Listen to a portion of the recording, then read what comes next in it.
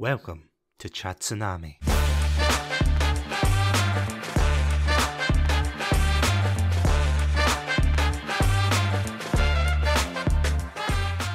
Hello everybody, and welcome to another episode of Chat Tsunami. My name's Satsunami, and joining me atop the moon to fish is none other than my very good friend, Andrew. Andrew, welcome back. Thanks for having me back. How are you doing today? Yeah, I'm good. The sun is finally shining over here. Winter seems to be at an end, and I'm going to discuss a film studio that is very close to my heart, so I'm looking forward to it. Yeah, I have to say, this is definitely a topic long in the discussion, isn't it, between us? Yeah, we've been talking about watching, or rather discussing this for quite some time, so it's good that we're finally getting to it. Because, I mean, don't get me wrong, we could absolutely do a month on this particular topic we're going to be talking about today, but, you know, never say never. But today we are indeed going to be talking about the animation studio, DreamWorks. And I've got to say, it is definitely a weird one, because we were talking before we came on today, and it's quite a hard one to pinpoint for ourselves, because we were discussing essentially what was the first exposure, what was the patient zero of films to actually get us into these films. But do you remember for yourself, Andrew? I think I do. So my family was very interested in the film The Prince of Egypt. We had a lot of sort of inside jokes and references to that movie. And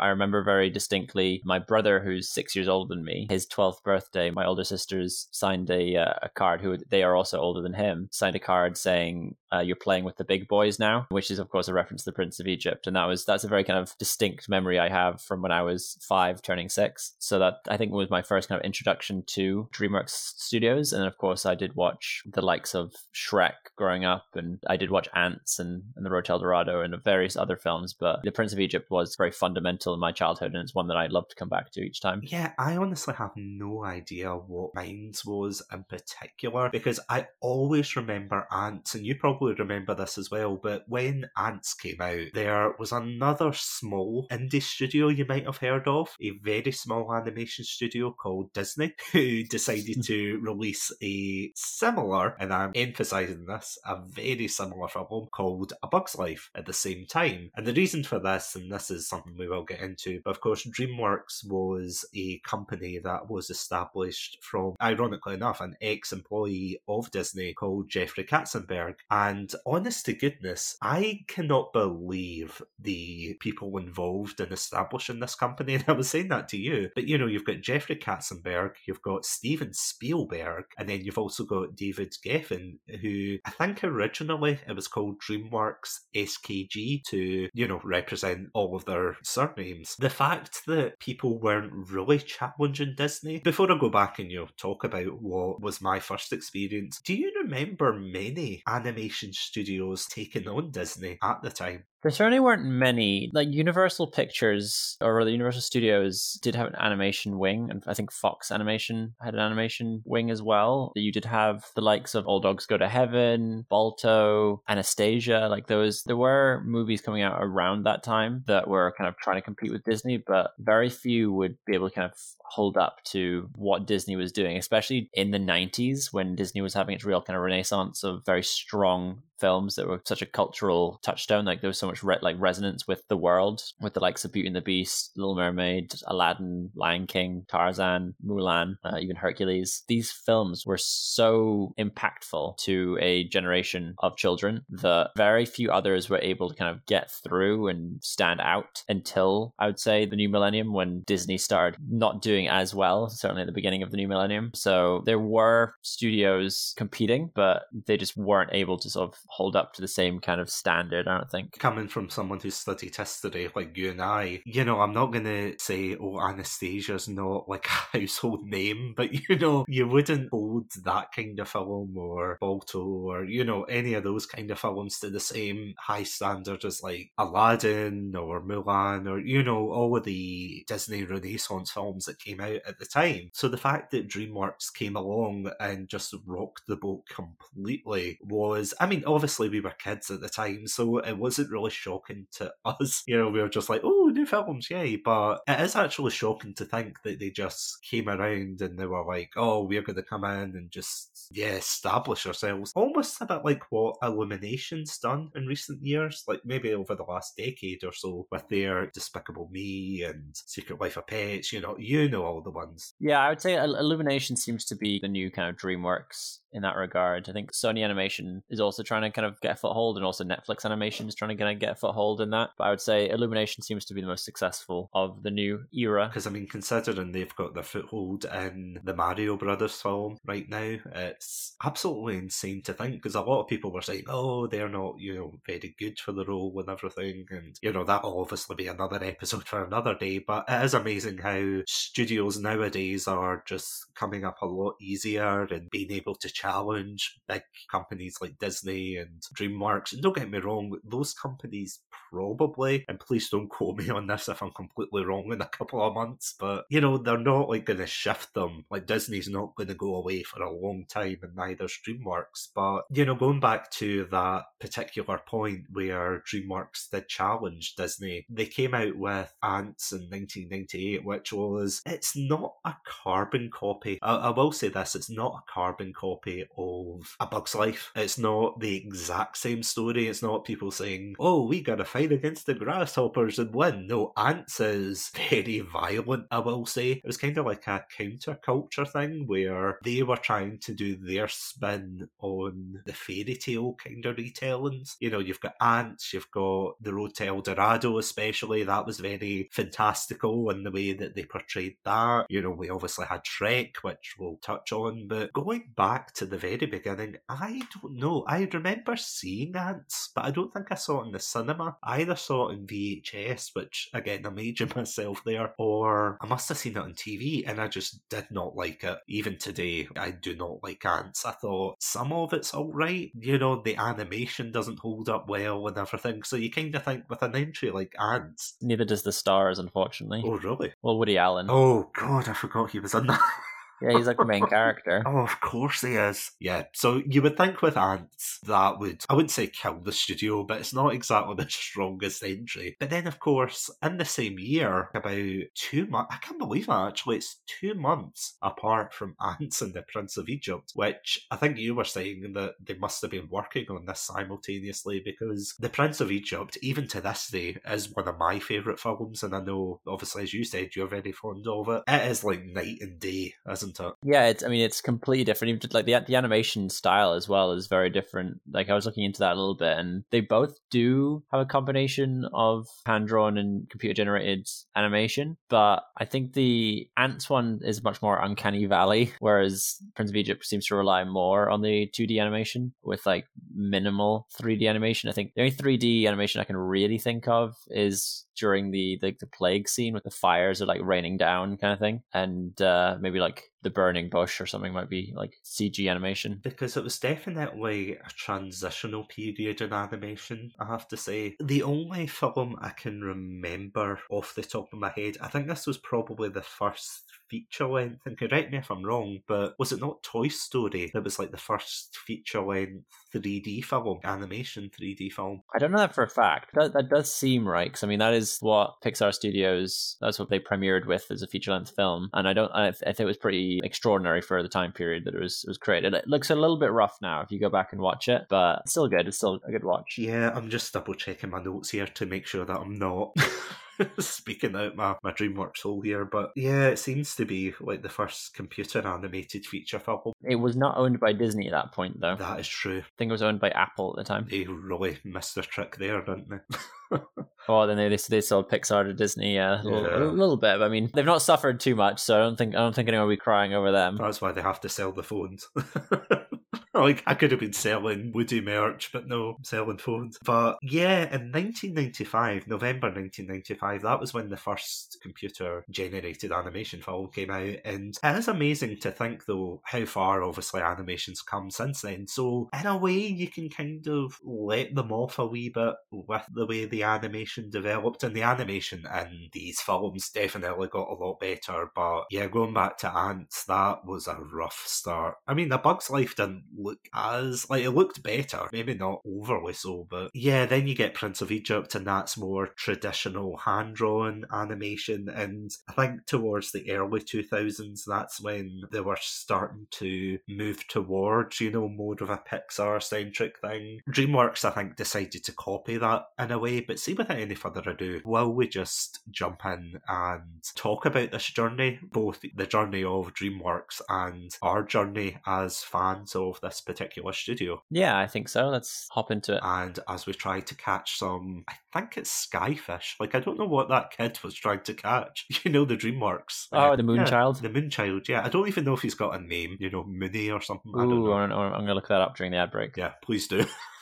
And as Andrew looks that up, we will be right back after these messages. Welcome to Shatsunami, a variety podcast that discusses topics from gaming and films to anime and general interests. Previously on Chatsunami, we've analysed what makes a good horror game, conducted a retrospective on Pierce Brosnan's run as James Bond, and listened to us take deep dives into both the Sonic and Halo franchises. Also, if you're an anime fan, then don't forget to check us out on our sub-series, Chatsunani, where we dive into the world of anime. So far, we've reviewed things like Death Note, Princess Mononoke, and the hit Beyblade series. If that sounds like your cup of tea, then you can check us out on Spotify, iTunes, and all good podcast apps. As always, stay safe, Stay awesome, and most importantly, stay hydrated.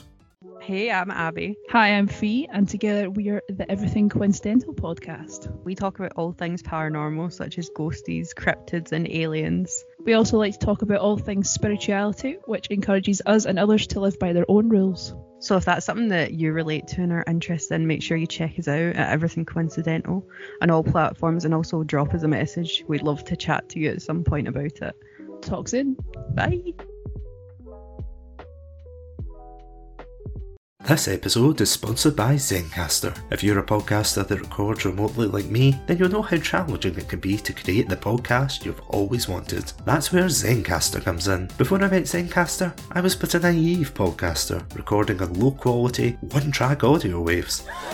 But with Zencastr, you can kiss those fears goodbye as they provide crystal clear audio and HD video. Plus, with our all-in-one podcasting suite, recording with guests is extremely simple. From local recordings to post-production, Zencastr has it all. Go to zencastr.com/pricing and use my code CHATSUNAMI. You'll get 30% off your first 3 months of Zencastr Professional. I want you to have the same easy experience I do for all my podcasting and content needs. It's time to share your story. So, Andrew, I've got to ask before we go into talking about the good, the bad, and the downright weird of this particular animation studio, is it safe to say that DreamWorks has played, in terms of the film side of your life, would you say it's played like a large part? I think so. I would say that as much as Disney, DreamWorks has played a crucial role in my kind of appreciation of animated film. Kind of looking back at my favorite films from DreamWorks, I would say that I've probably seen them as much as I've seen Disney films. We'll get into some of our favorites in a little bit, but I would say that there's several films on here that kind of become kind of comfort films for me, more so even than many Disney films. And I absolutely adore Disney, particularly 90s Disney, as I've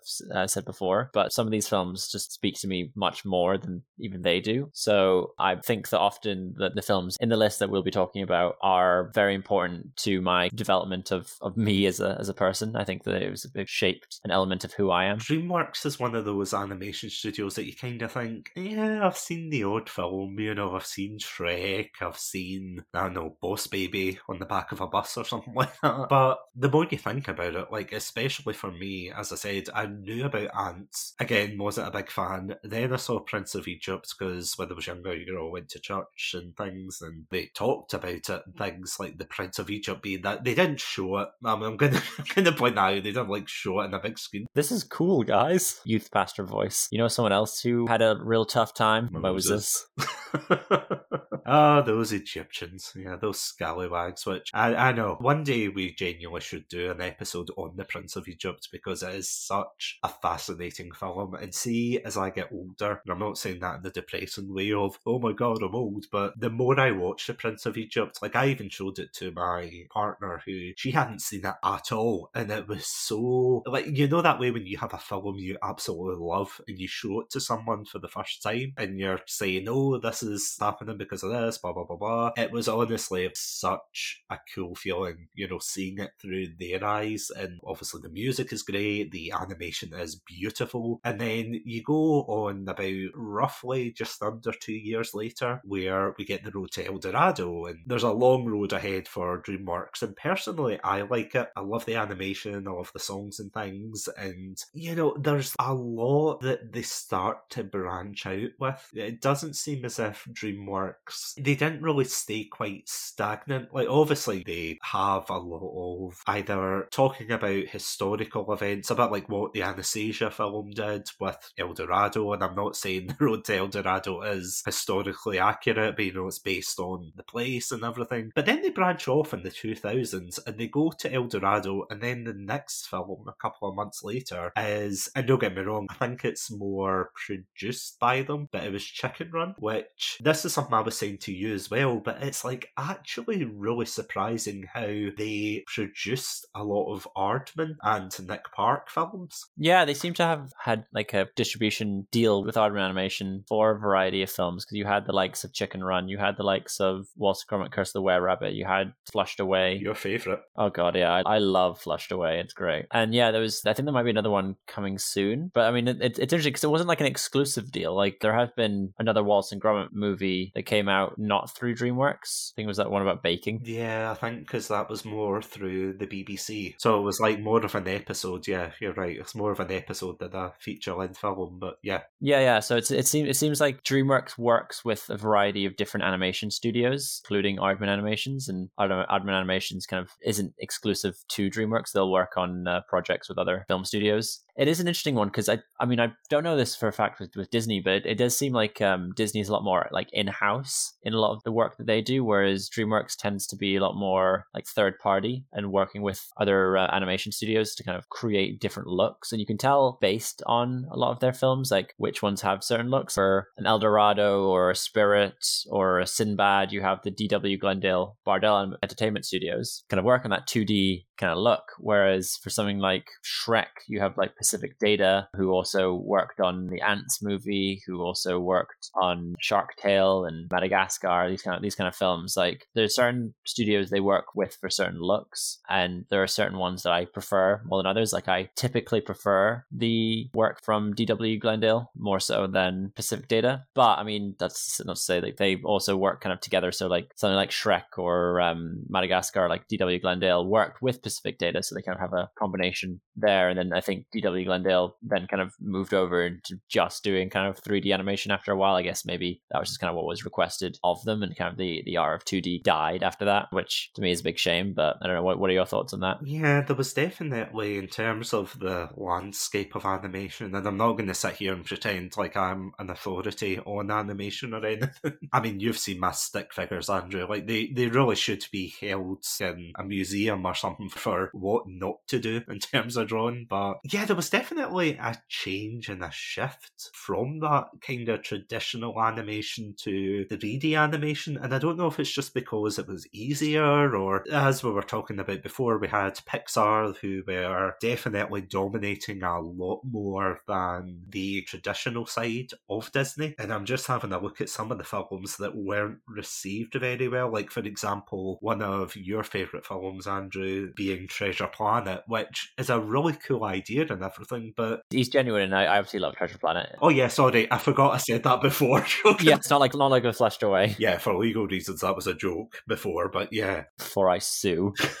Defamation. Looking at the red panda boy, being like, please get me out of this, please. But I think that kind of flopped when it came out, so then they still had animation films, but I mean, I'm going to be honest, like in terms of Disney, and I know I'll bring it back to DreamWorks, but you know, you had Finding Nemo, you had The Incredibles, you had all of these relatively good Pixar films, and don't get me wrong, they did move on to like real guff like Chicken Little and things like that. In between that, you had Brother Bear, which was okay, and you had Home on the Range, which was, oh gee, the less said about that, the better. God, it was an awful film. Yeah, if anybody wants to pay me, either on Patreon or just in general, to review that film, I will, but I will never do it for free, because that film was, that was horrific, that film. I think I watched that not intentionally, but I remember I ended up watching it in like a bootleg DVD once. Again, it wasn't mine, but I'm not saying it wasn't mine because it was a pirated DVD. I'm saying that because I don't want to admit to ever owning Home on the Range at all. It was that bad. I don't think I ever owned it, but I think we must have rented it from like Blockbuster or something at some point, because I'm pretty sure I did watch it in that capacity. I don't even remember it. It was awful. But when you look at Home on the Range and those kind of films were the kind of early 2000s, like 2003, 2004. But with DreamWorks from the year 2000, or even as far back as 1998, I mean, their films are going strong. You had The Prince of Egypt. Again, in the 2000s, you had Chicken Run. You had Joseph King of Dreams, which I'm going to be honest, probably, and I could be totally wrong in this, there might be a lot of, what do the cool kids say, Joseph stands out there, you know? Bible Jojo. Yeah, Bible Jojo, exactly. Maybe there's fans out there, but I don't remember personally people raving about this film in comparison to The Prince of Egypt. But then, of course, in 2001, everything changed, where we got Shrek, which I know it's gone through the memes and it's gone through it's ogre and everything, but I mean, I liked this film when it came out. I'll tell you how old I am, and again, you'll probably relate to this, but when, I think it was the year after, I remember getting 2 VHS tapes, I think for Christmas, and one of them was Shrek, and the other was Harry Potter and the Philosopher's Stone, and I remember watching them and just not burning them out. I wasn't that big a fan of Shrek. Do you know what it reminds me of? And this is me using a gaming analogy, but it's almost as if like Disney were Nintendo and DreamWorks were like Sega, because both companies wanted to be the complete opposite of the competitor. They wanted to be, oh, look at us, we're cool, we're edgy, and especially for Shrek. Because do you remember your first impressions of Shrek when it came out? I don't exactly remember my first impressions, but I do remember really enjoying it as a kid. I don't know whether I saw it at the cinema. It seems like I might have done, but I'm pretty sure I did go to the cinema and see Shrek, and I was very intrigued by it. I thought it was a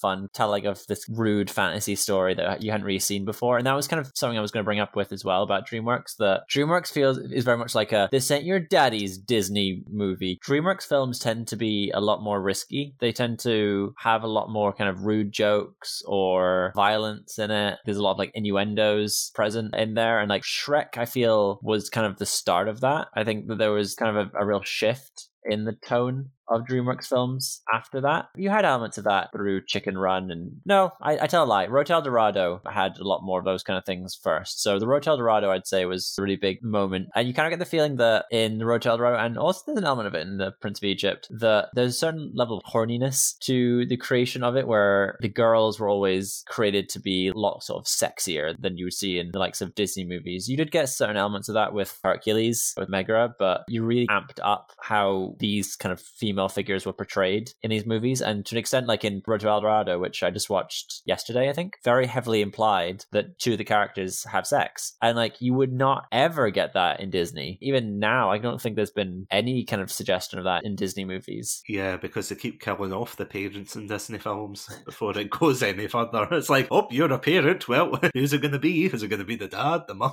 That, and also like typically in Disney movies, the protagonists are quite young. It would feel weird to have a scene like that, whereas DreamWorks often aren't afraid to be like, we don't need a child audience insert character. We're able to have a funny story where all the characters are adults. There are a few that have that, like Mr. Peabody and Sherman has Sherman as like your audience insert child. I mean, you have midlife crisis films like Megamind, which, although that is like a kind of kid-friendly film about this alien supervillain and it's comedy and things, see, if you actually look at it from another perspective, it's like it's quite, well, obviously, you know, it's not the Citizen Kane of this kind of storytelling, but it's quite hard-hitting at times. You know, it's someone who wants to be better than themselves, and they have an identity crisis of what they want to do, but they're not good at X, and they try to compensate in other ways and things. It's, for kids anyway, the way they actually tell those stories, you're completely right. There's a lot more mature takes on the kind of storytelling that Disney, I was going going to say perfected, but then they kind of lost their way as well. And don't get me wrong, I'm not going to suggest for 1 minute that DreamWorks didn't lose their way as well, because we are going to go on to that at some point. But sorry, before we go on, was there any others? There was a couple others, yeah. So I mean, an obvious one is How to Train Your Dragon, that you have a young main character there. You have Boss Baby. You have Rise of the Guardians to an extent. You have The Croods. And then there's a film called Home, which I never watched, so I don't really clear on what the situation is there. But yeah, those are the only ones that I think would also fit into that, which when you have like a filmography spanning dozens and dozens of films, being able to name on your hand the number of films where there's a audience insert child character, pretty extraordinary, pretty rare for an animated film studio. And again, it's something that we talked about earlier, but it's definitely interesting how diverse these stories are and these characters are. Because don't get me wrong, although obviously Disney does have different, films and things, there's a lot of kind of similar threads. This kind of relates to the stereotype of the Disney princess. It's about usually a young woman who wants more out of life, and the only thing that really changes around her is the setting and everything. But in these kind of films in particular, there's definitely a conscious choice to almost reject that kind of idea. Like, don't get me wrong, it still has its tropes and stereotypes and things like that, but I mean, again, especially with things like Shrek or, any of the other countless films that came out after that, they do make a conscious effort to try and, well, really just either poke fun at Disney, poke fun at those kind of tropes, or distance themselves. And don't get me wrong, I think the early years, because I feel as if, and I don't know what you think about this, Andrew, but I feel as if DreamWorks went through a very similar thing with Disney, in the sense that their early years were really good, really strong, and then they had this kind of awkward middle period that was just awful, and then they kind of picked themselves up a wee bit more towards the kind of 2010s. I don't know. I feel like DreamWorks is not, I don't think there is necessarily a period of lull. I think there'll just be like a series of movies that are more of a lull. You can make an argument for some, and a lot of it's subjective. For example, they start off with Ants, which I don't think was a very good movie, so poor start. Then they have Prince of Egypt and El Dorado and Chicken Run, all great. Joseph King of Dreams, from what we watched of it, we didn't see it all, was rubbish. Then you had Shrek, Spirit of Style and Cimarron, Sinbad, Shrek 2, all great. Shark Tale and Madagascar, whilst I enjoyed them at the time, they don't age that well, I don't think. Madagascar more so, but Shark Tale I think is rubbish now when I rewatched it. I don't think even at the time Shark Tale was going to age gracefully. I mean, whoever thought in that studio, they turned around and they said, so that mocap technology that they've got going on? Yeah, what if we use Will Smith's face and slap it on a fish? And someone had to green light that and, say, let's go ahead with Will Smith's face on a fish. But sorry for reintroducing a lot of nightmares for the lovely listeners at home there. No, I think that's perfectly okay. We have like Wallace and Gromit Curse of the Were-Rabbit, which I personally was not a big fan of. Wallace and Gromit, for me, I kind of go back and forth on my enjoyment of it. It was very critically well received, Curse of the Were-Rabbit, and there were certainly elements that I liked, but I found it quite kind of a boring film, to be honest. I totally agree with that. I think that it's too long, and I know that sounds weird, but the way that the old Wallace and Gromit shorts worked, I think they were about maybe 30 to 45 minutes. That sounds about right. Yeah, they weren't like, feature-length films, so when they had their first feature-length film, you're like, it's okay and everything. It had interesting ideas, but I don't think it worked personally. I think the one that came after that, A Matter of Loaf and Death, was absolutely brilliant, but again, it's like trying to fit that into the mould of a feature-length film, which, don't worry, that'll be for Wallace and Gromit month. That'd be a fun one to do, actually. Yeah. Then we have Over the Hedge, which I actually watched again recently for the first time after like probably about 10 plus years of not having seen it. It's a fun movie, like it works. There's elements of it that's quite good. Flushed Away, as I already said, I despise that movie. I thought it was dreadful. Shrek the Third was where like it was a real kind of negative turn on the Shrek movies after the first two were very fun. I really don't like Shrek the Third. I don't know what were your thoughts on that one? Oh, I hate it. I actually think this is horrific because, and again, I know we'll get onto Shrek.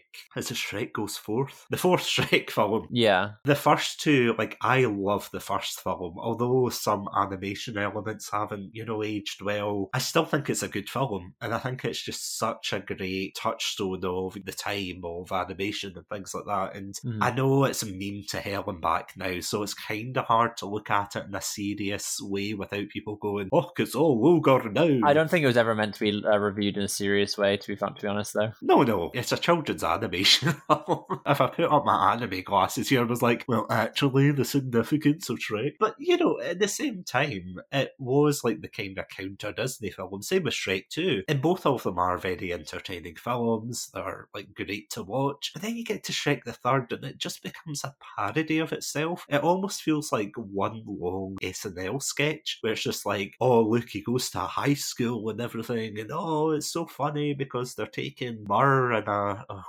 like some weed reference in a carriage or something. It's not good. It's not a good film at all. But yeah, no, totally agree. We then move on to B Movie, which, speaking of memes, is interesting in itself. I'm kind of all over the place about B Movie because there are elements of it that it's quite fun. Like, it's a cute idea. Some of the jokes are quite fun, but as a whole, it's not a good movie. You've clearly not answered one very important question here, which is, do you like jazz? Take it or leave it.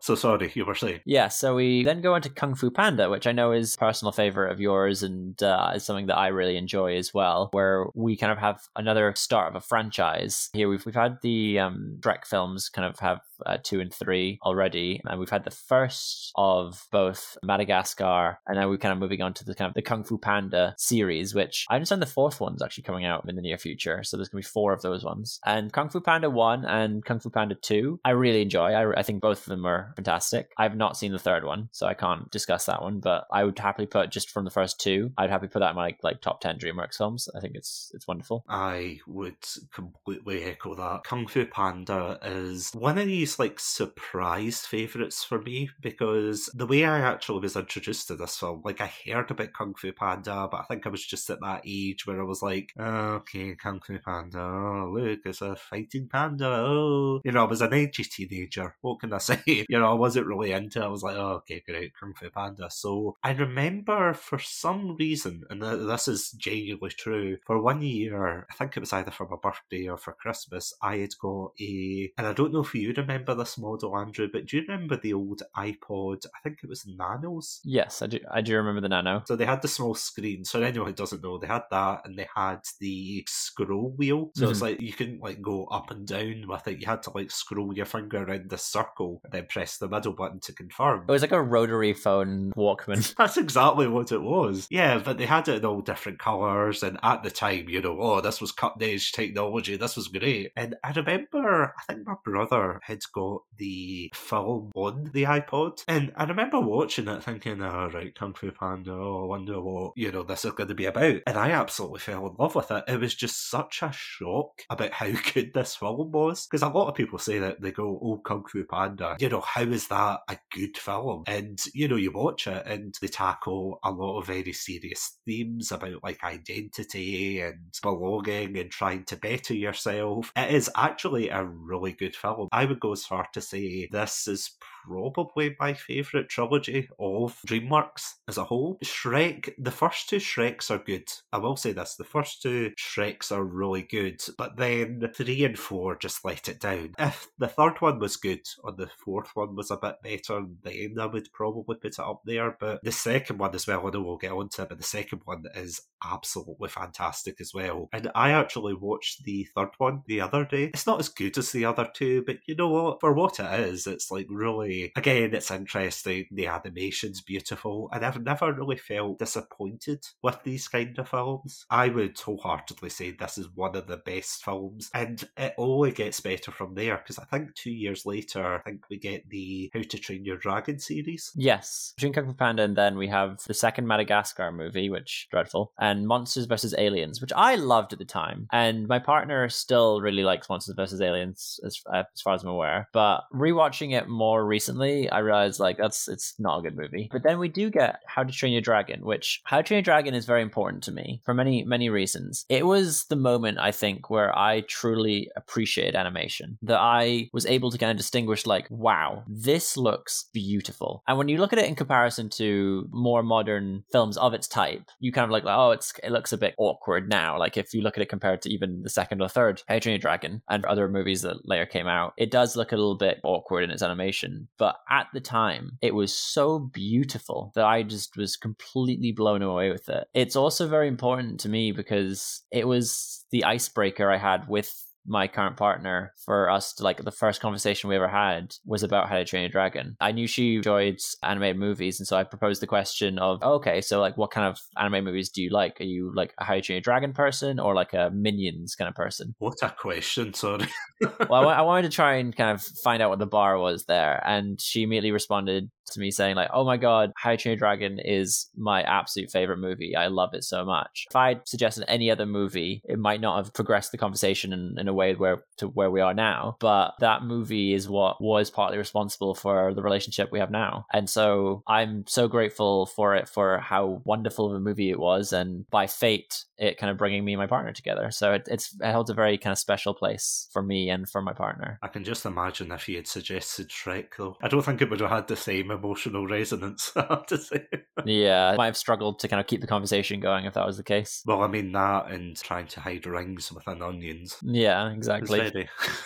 I was crying because of the onions. But actually, speaking of onions, and apologies, that wasn't an intentional segue, by the way. First of all, sorry, that was a beautiful story. After that, we get a less than beautiful story with Shrek Forever After, which, in fact, I've actually got a a story about this, and I think it was probably just shy. I think it was just a couple of weeks after my 18th birthday. And long story short, I was very violently ill. Not because of Shrek or anything, but I was violently ill coming back from holiday. I wouldn't have blamed you. I was just lying in bed being like, oh god. And my brother very nicely said, oh, we should go to the IMAX and go see a film when I was better. And like a couple of days later, after I was feeling a bit better, we actually went to see Shrek Forever After. And don't get me wrong, I don't think it's the best in the quadrilogy of Shrek films, but because of that reason, I've got like a very soft spot for that film, because that was the film that we went to see, and you know, I kind of felt a bit better and everything. And again, it's like, it's not the best film, but I feel as if it's a decent enough conclusion. But then again, they're bringing out like a fifth Shrek or a Shrek reboot or something, which I know we'll get onto in a minute. But what were your thoughts? I'm not confident I ever actually watched the fourth Shrek film all the way through. I've seen bits of it. I kind of know the story of it. I know that like Rumpelstiltskin makes it so that Shrek doesn't exist, like a world where Shrek doesn't exist or something. And there's a whole like badass ogre legion led by Fiona, and that's kind of like all I really know about it. Yeah, I think that's all you really need to know about it, to be honest. Although, funny enough, this is me brushing up my Shrek lore here, but apparently I think it's the third film, or it's one of the other films where they actually introduce Rumpelstiltskin, but not as the character he would be in Shrek Forever After. It's like some random guy, and he's just like, oh hey, I'm Rumpelstiltskin. Nah, I hope someone got fired for that blunder. I was about to make that joke, yeah.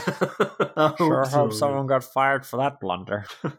But speaking of Megaminds, clever segue, yeah, the next film after that was actually Megamind. Yeah, an interesting one. It came out around the same time, or at least a very similar time to Illumination's Despicable Me, which both films kind of focus on like the bad guy redeeming himself and becoming, it was more like an anti-hero, I guess. And so it was interesting kind of seeing the reception to both of those. The Despicable Me kind of got a lot more attention. It was much more of a box office success than Megamind. But of the two, I'd say I prefer Megamind. Yeah, that's actually a good point. That Megamind and Despicable Me are both about supervillains, which I never actually made the connection until there. It's like a mental moment. I'm like, oh my god. I mean, they're both obviously different. Like, Megamind is more fantastical in their elements, you know, it's more like the Supermans versus aliens and kind of things like that, whereas Despicable Me, I've still got a soft spot for Despicable Me. I really like Despicable Me, but yeah, I feel as if Megamind's really underrated, to be fair. Like, I don't think, I mean, you and I, of course, we had a mutual friend in university that we tried, or rather, you tried to show this film to, and I don't think he was really into it, was he? No, he didn't seem to like it very much. There was that and something else we tried to show him, and he just didn't like either of them. Yeah, Attack on Titan, that was the other one, because he was like, this is terrifying. I think he was a bit drunk at the time, but... Yeah, he had been drinking, which probably didn't help the situation with Attack on Titan, but yeah, he didn't seem to be a fan of Megamind, unfortunately. Yeah, which is a shame, because it does have a lot of of like funny jokes and everything. And it's not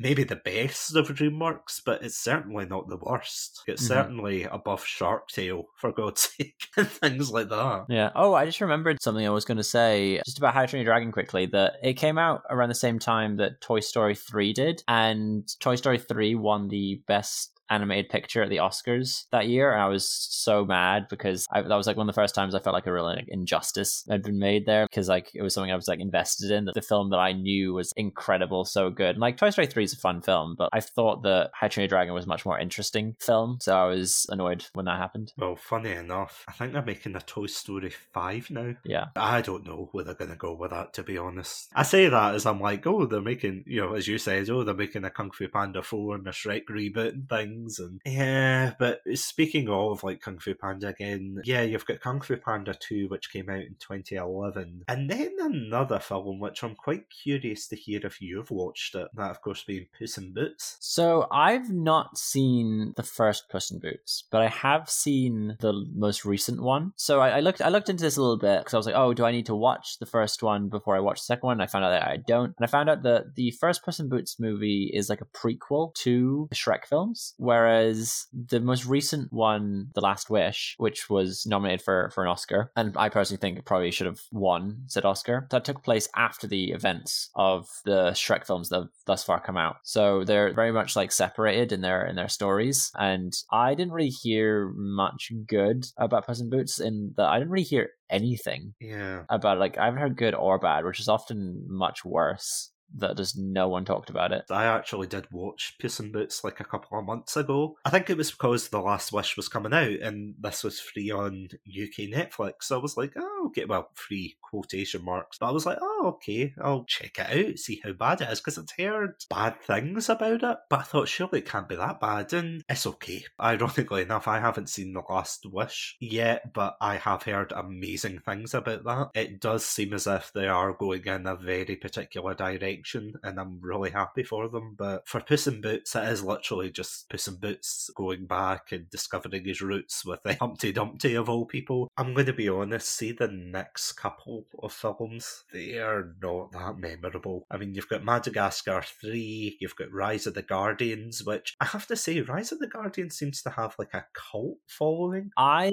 quite like it, and my partner really likes it, partly because she has a bit of a crush on the main character. That seems to be the consensus, yeah. And like, it's a decent film, to be honest, and it's based on a book series, which I actually have a bunch of because I was quite interested in kind of learning more. I haven't dived into that yet, but yeah, there was a book series by William Joyce, which this film is based off of, and so it seems like an interesting kind of world that I'd quite like to kind of explore more. But I do understand some people not finding it particularly interesting, because when it first came out, I wasn't really interested in it, which again, we then have a bit of a couple of poopers for me, I'd say, in the Croods and Turbo. I had no interest in Turbo, and I've seen bits of the Croods and just didn't really enjoy it, so I can't really give much thought to that. Have you seen either of these films? All I know is Nicolas Cage apparently was in the Croods, and the only reason I know that is because I watched the recent Nicolas Cage film, the one where he plays himself. There's like these two CIA agents who recognise him as Nicolas Cage, and one of them recognises him as the guy from the Croods. And he's like, and the other guy's like, the Croods? Of course I've not seen the Croods. I'm like 40 years old. I recognise him from Con Air. It's like, that was quite funny. That's good. I want to watch that film. Yeah, oh, it's so good. And then we have a film that you and I watched together. I remember us enjoying it, was Mr. Peabody and Sherman. That was a fun one. I have not included it in my top 10 DreamWorks films, but I was kind of back and forth on that and another one. In my top 10, I did kind of condense series, so I wouldn't have to list each one individually, which then brings us on to How to Train Your Dragon 2, which is gorgeous. It is a beautiful film. It's a film that makes you cry. It's a film that is interesting in its story, and like it's expanding its previously kind of established universe. The music score, as we haven't really touched on that, we will a little bit more later, but the music score by John Powell is brilliant. I think that they managed to take what was so fun and interesting and beautiful about the first film and managed to expand on it in the second one, so that was really, really impressive. I really enjoyed that. And then we followed that up. Sorry, have you seen How to Train Your Dragon 2? Yeah, well, bits and pieces. I do need to like sit down and just watch them all through. I'll probably include it in DreamWorks month when we get round to it, because I mean there's so much we could talk about, but How to Train Your Dragon is definitely a series that I do agree it does deserve to be talked about, because I know I kind of didn't touch on it very much before, before, but with films like Kung Fu Panda, the animation does get a lot better, and I feel as if the best animation in particular is with the second one as well, funny enough, but it springboards from something like Kung Fu Panda onto How to Train Your Dragon, and the How to Train Your Dragon series, I completely agree, it does look absolutely gorgeous when you've got those sweeping shots of them going over the ocean and things like that. So no, I completely agree with you there. It is like a very visually stunning film, on top of being a good film overall. We're then back on track with a couple more disappointing ones. I say that, again, I've not seen either of these two films. Penguins of Madagascar and Home. Have you seen either of these films? No, and I'm going to be honest, I am not a big fan of the Penguins of Madagascar. No. I have relatives who decided that the height of comedy was to quote the smile and wave, you know, when they say smile and wave, boys, smile and wave. I was guilty of quoting that when I was younger as well. It's okay when you quote it once or twice, you know, but this was constant. This was like a constant stream. So, you know, in games like Black Ops, where they've got the conditioning that sends their brain back to a time where they're like, oh my god, what's going on? Yeah, that's my trigger phrase. That's me going, oh my god. I don't want to go back. You're the Manchurian candidate for Penguins of Madagascar. I was like, I don't want to go back and watch it. Yeah, I'm going to be honest though, I haven't seen it, and I haven't seen Home.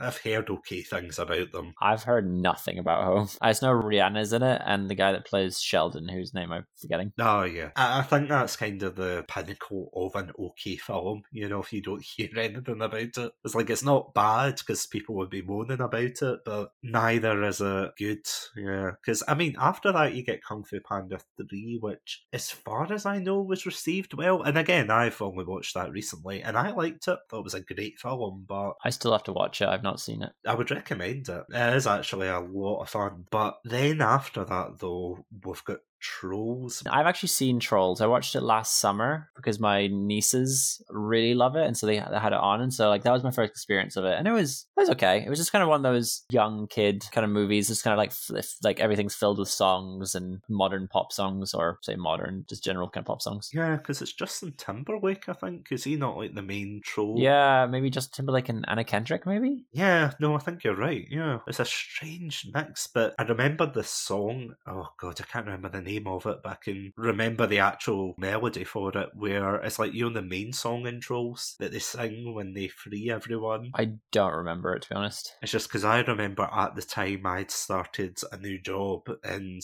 I was in like this room where they had the radio on constantly, and that song was like on every single hour, and I was like, oh my god. It's a good song, but after like the fifth time of hearing it in the day, you're like, okay, this is getting ridiculous. Stop it. But after that though, speaking of ridiculous, you've got The Boss Baby. Yeah, I've seen it now. I've watched it in its entirety. It's not as bad as you'd think it'd be, but it's not a good movie. I did not enjoy watching it. I will not watch it again. It's like a retelling of the Rugrats, but not as endearing. Not sure about that, but I know that's an insult to Rugrats, but it's okay. Yeah, it's another one of these films that it's a film that, and again, I don't want to say this like for Boss Baby, but it's a film that just won't go away. You know, it's one of these films that, although it happened, you think, haha, Boss Baby, whatever will they think of next? And then they bring out a sequel and like spin-off shows. It's okay, but I mean, then the next couple, you've got Captain Underpants, which I have to say, no, same. I've got no attachment. I knew about Captain Underpants growing up, but I was of the age to be reading Captain Underpants, but it just never interested me, and so like I don't have that kind of nostalgia for it enough to watch that. But yeah, we then move on to the third and final How to Train Your Dragon movie, which it's not as good as the first two, I would say, but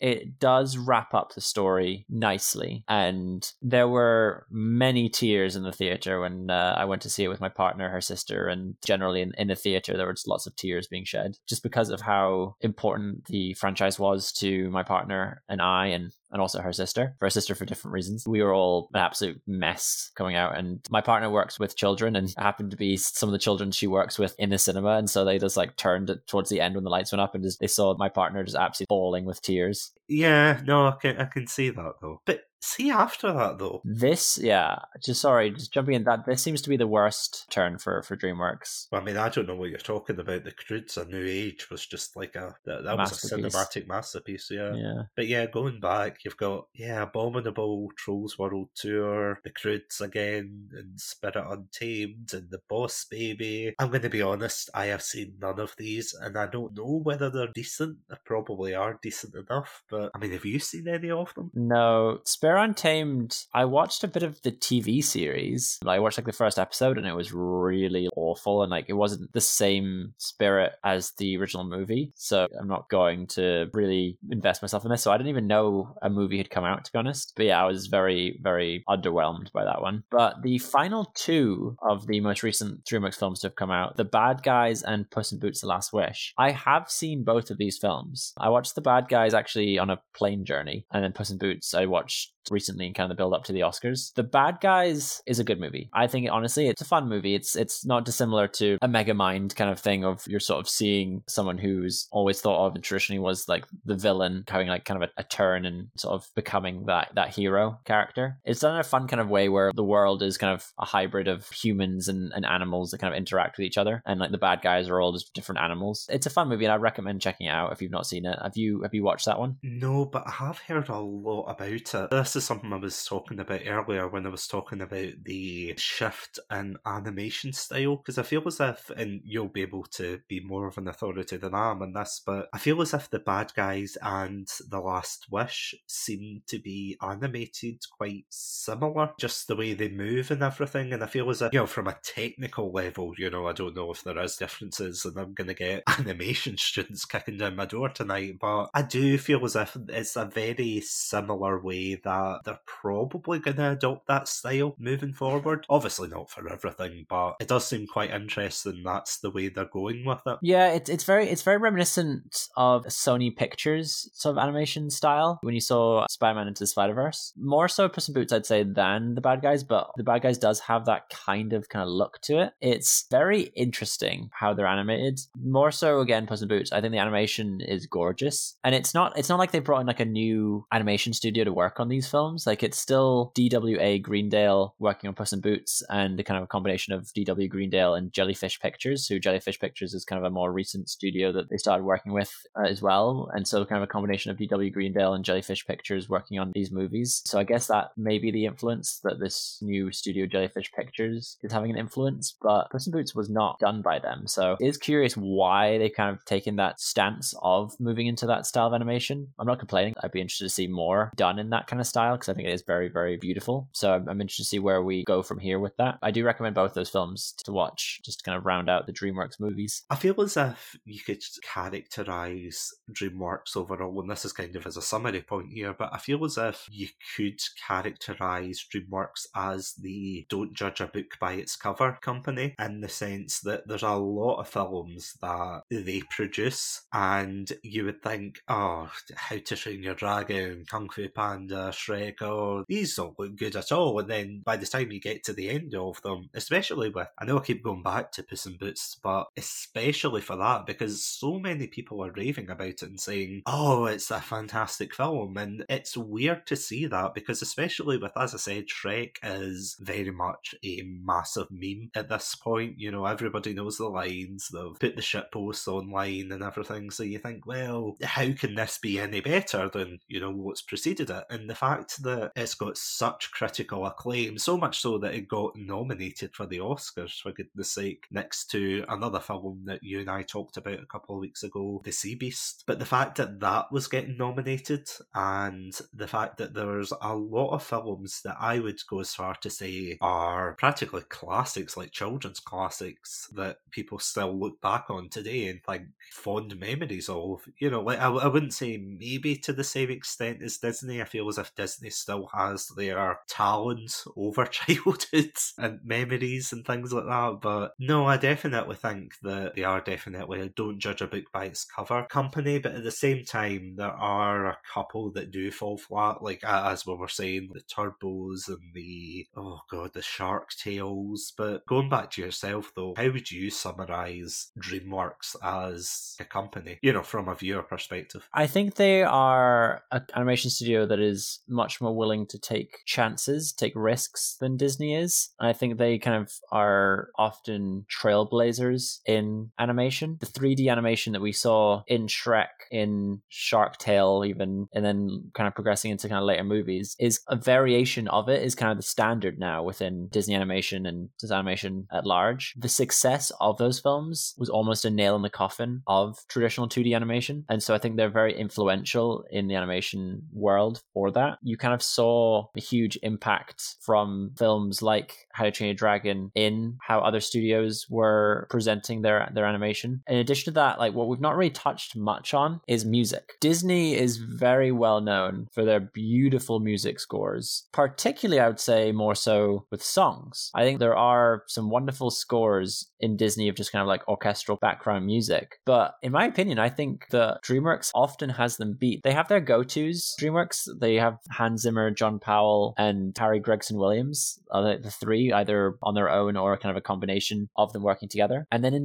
like the early days of DreamWorks, you had kind of guest songwriters, composers kind of working with them, like Steven Schwartz, who is best known for sort of writing a lot of the music in Wicked, wrote the music for Prince of Egypt. And you had Elton John working on Road to El Dorado. You had Bryan Adams working on Spirit. But for the most part, you don't really have much songwriting in DreamWorks movies. It's mostly just about like the score behind the movie. And the work of John Powell did on How to Train Your Dragon is gorgeous. You had John Powell also working on Chicken Run, which had some wonderful Great Escape inspired music. You had some great East Asian inspired music with Hans Zimmer and John Powell in the Kung Fu Panda films. And I think it's just a wonderful music score that you're getting from these movies. No, I completely agree with you. I sound like a broken record to you, but genuinely, the music is absolutely beautiful in these films. And it is amazing how much talent is behind them. Again, I know I'm saying that when people like Jeffrey Katzenberg and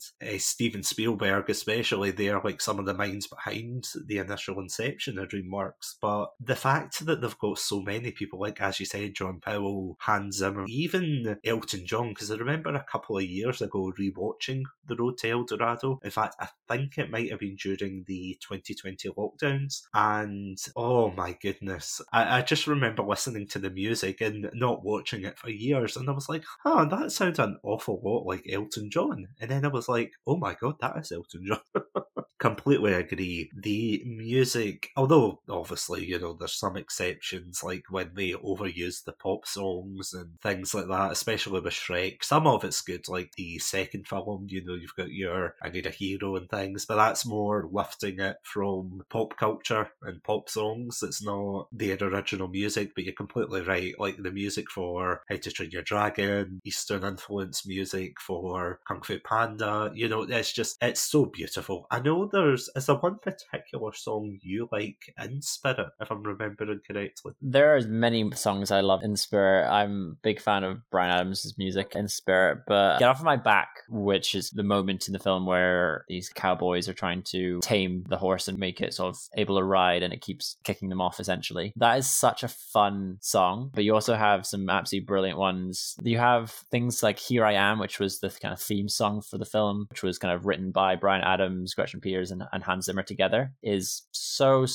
just beautiful. Like it's really, really interesting. And there's a couple of songs which I think are stronger than others, but honestly, that film's soundtrack is so good that I purchased it. I thought it was absolutely wonderful that I had to have it. I didn't really get too much into it, but that is one of my main comfort DreamWorks movies. Referenced it a little bit earlier that I have these kind of comfort DreamWorks films. Whenever I'm feeling not very well, Spirit is one of the main films I'll put on just as like a relaxing kind of film that I'm so familiar with. There's no lines of dialogue, or rather there's not very many lines of dialogue, and they're able to kind of represent so much with so little dialogue, which I thought was so interesting. What was sad that I saw was that it was very poorly received critically, and like it was absolute box office bomb. So it's interesting then that they had these like Spirit Untamed and all these other things like 20 years later almost, considering it was not very well received. But it's one of my absolute favorites. One more film that I feel would be criminal to actually miss before we wrap up is The Prince of Egypt. The score in that is, I would probably put it on top, just purely because, and again, you were saying,